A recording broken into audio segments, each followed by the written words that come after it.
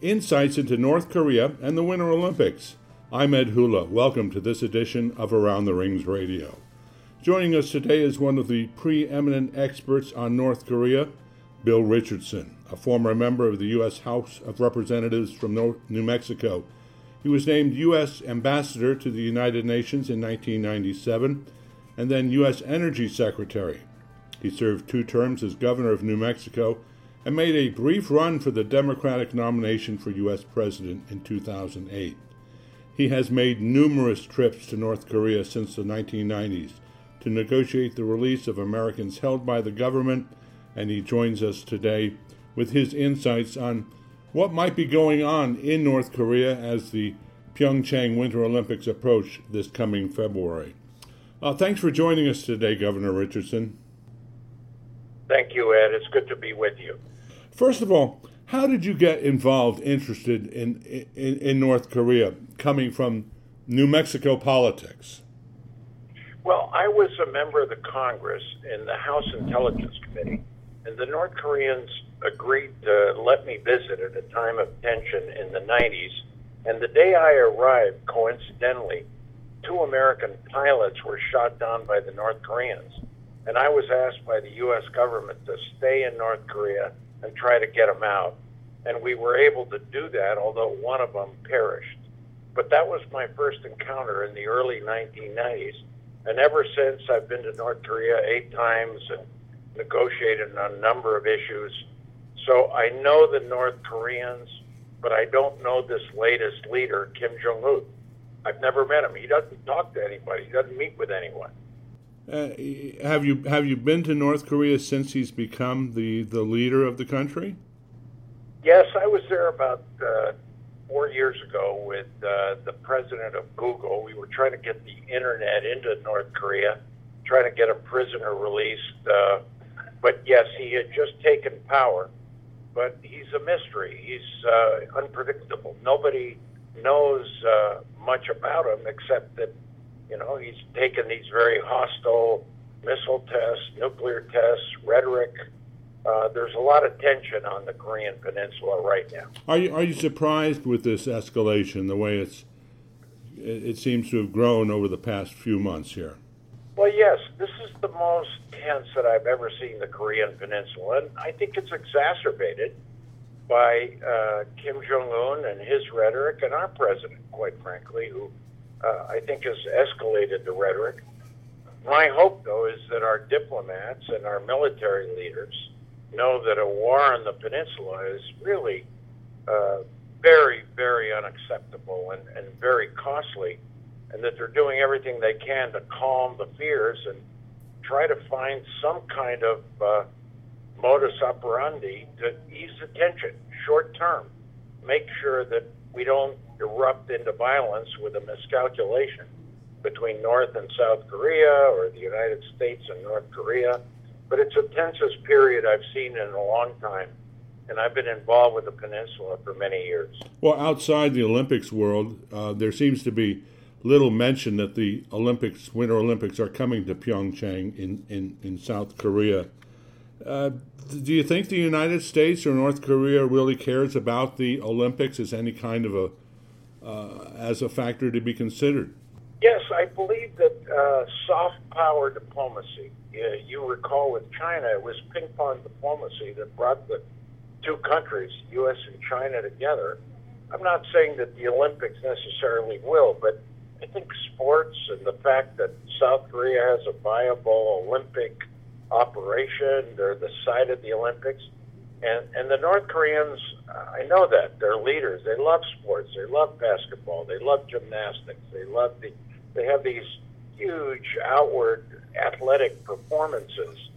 So I think there's a possibility that sports can be a path towards easing tensions, diplomacy. I'm not saying it's going to reduce the tension, but it could be a bridge. And this is why I believe I'm excited about these Olympics happening in South Korea. South Korea and North Korea may be working together to enhance the Korean medal count, the Korean prestige international sports. What do you think of the efforts by the newly elected president of South Korea to bring North Korea into the Winter Olympics for closer cooperation in sports between the two countries? Well, I like the approach of this new South Korean president. He wants to talk to the North Koreans about diplomacy and nuclear weapons. He wants to talk to them about family reunification.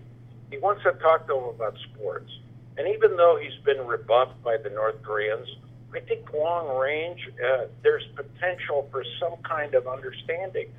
And I believe this approach, dialogue, talk to your enemies. You can't just sort of say, well, we're not going to talk to our enemies because we're rewarding bad behavior. The problem is that the North Koreans have maybe 20 nuclear weapons. They've got missiles. They're aggressive. And South Korea has, 25 million people in the Seoul area that could be vulnerable to a North Korean attack. So soft power, joint efforts, family-ish. So I applaud this South Korean president. I've urged my president, President Trump, to reach out to him better, to have a common strategy, to not dump on him because he's seeking a dialogue with North Korea. I mean, North Korea's got a strategy, and I think eventually there's an end game for Kim Jong-un, and it may be a better understanding with not just the region, but with South Korea, and that's what I'm hopeful for. And sports can be a bridge towards better understanding. This is why I think these Olympics are important, and they should happen, and they should be nourished, and they should be supported by everybody. Two figure skaters from North Korea have qualified for the Winter Olympics, but it's still not certain whether North Korea will allow them or any other athletes to compete. Similar to the 1988 Olympics in Seoul, when North Korea decided not to participate.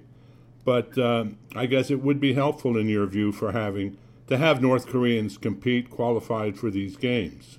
I think it would be very important for North Koreans to participate, even if it's in a small number of the skaters. I think this is good.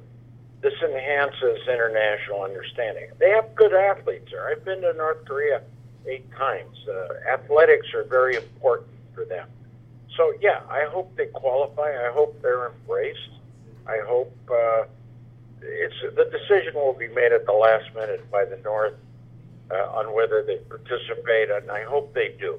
It would be a very important signal, and I think South Korea would welcome this, especially with the new government that is for these enhanced family, sports, educational contacts. This is healthy jobs, that job technology center. I hope it resumes on the border of North and South Korea, because having people from both sides know and talk to each other and be dependent on jobs is healthy. It's not always diplomacy and big power stuff and military issues that decide outcomes between people.